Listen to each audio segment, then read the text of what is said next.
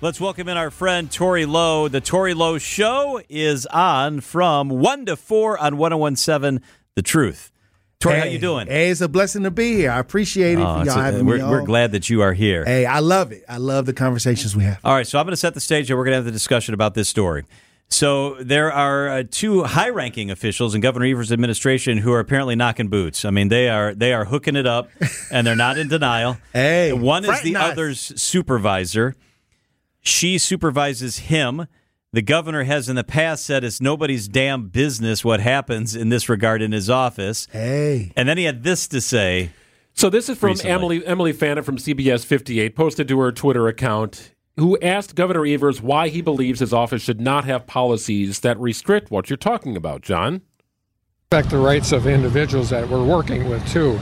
And so with that, I feel very confident that my work with this small group of people, 30-some people, it's not like hundreds and hundreds of people, that I base my analysis of what their worth is to the governor's office on their performance, not who they're married to, who they're not married to, or anything. And so I think we can get by without some sort of thing that invades people's privacy. It's as simple as that. I don't think it's necessarily my job, nor is it your job, the media's job, or anybody else on sexual orientation and the like. I believe that performance is what we should be looking at. Tory, what do you think? Should supervisors be able to have relationships with people who directly report to them? They say that it may cause issues because let's say they have a bad breakup and the supervisor's in control over your employment and they can fire you or they can write up a bad report on you depending on the relationship, which could cause a lawsuit because they're in management. Hey. I think this is a terrible idea and the governor is completely wrong. If you supervise somebody and you are directly supervising them, holding their career in your hand, right? You cannot do this, and it opens up the like office. A sex slave. You alluded this to liability issues.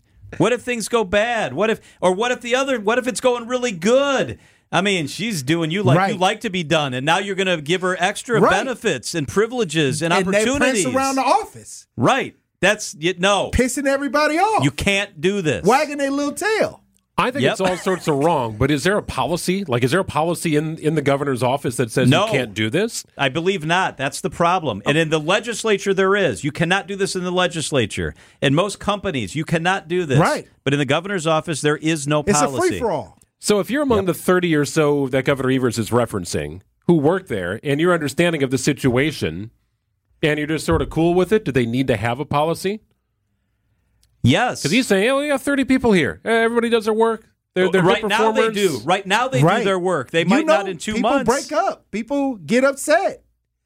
Relationships, they have a lifespan sometimes. So we talk a short lifespan about protecting the person in the lower rung in the relationship. What about protecting the rest of the office? This is Maggie Gao is his chief of staff. Right. And she's having, by her own admission, I believe, a relationship with another employee who she supervises. By the way, they both make over $100,000. Oh, wow. They're high-ranking employees.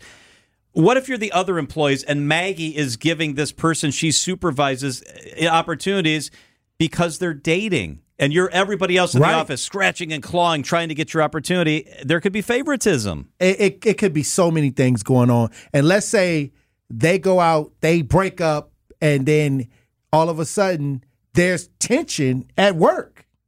That happens too. Stress levels are high. Somebody, and now don't let it be no pictures. What if somebody gets to sharing pictures and don't open that can of worms. I wonder what the review system is like, right?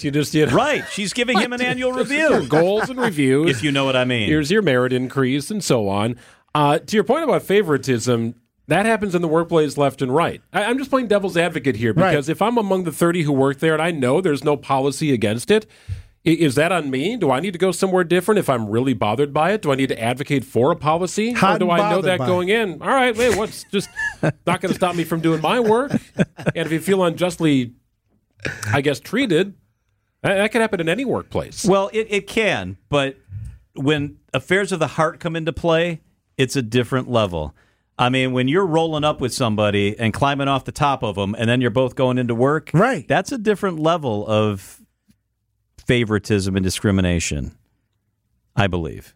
I don't get it. I mean, every time I look on Facebook, soon as people get together, it's the happiest thing, and then 2 months later, you're right. It's a disaster. It's a different story. It's a different story. I'm totally with you. If it's a bigger corporation, Fortune 500 company, there are policies in place. My wife used to work for Miller Coors. We worked together at GMR, which is a marketing company in New Berlin. We were never each other's supervisor. We worked on projects together where she was more in staffing and I was more on the account side, whatever. So that was how we got to know each other. But it was never a supervisor relationship at all. But when she went to work for Miller Coors, and I said, what if I went to work for Miller Coors?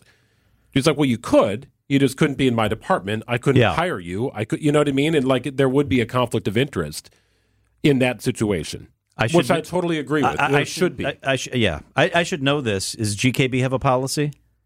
Do any of us know? I really don't know. I have no idea. I have no idea. I don't either. Plus, I was always told never eat where you take a crap. I think it's don't crap where you eat. Well, it's the real version I can't even say. The real version I can't even say on the air. I know. So I saw that look in your eyes. But the thing is, you got to be mature. If you're going to do it, be mature. And many times, don't bring it to work. Don't allow the personal relationship to interfere with the work. I'd be curious what the advancement opportunities are, too, for the one being supervised. Well, he got promoted. And the supervisor. So he got promoted by her and got a raise. Promoted to the bedroom? After they were dating. Oh, yeah. He got promoted there, too. Oh, wow. So did that have anything to do with it? I don't know. He may be a great employee. I'd be curious to poll everybody in that office. He might be a hard worker. Just to kind of see what they think about it. Maybe she saw something in him, and maybe they had a lot in common. Most of the times when people are at work, they're there 8 hours a day sharing time and interest.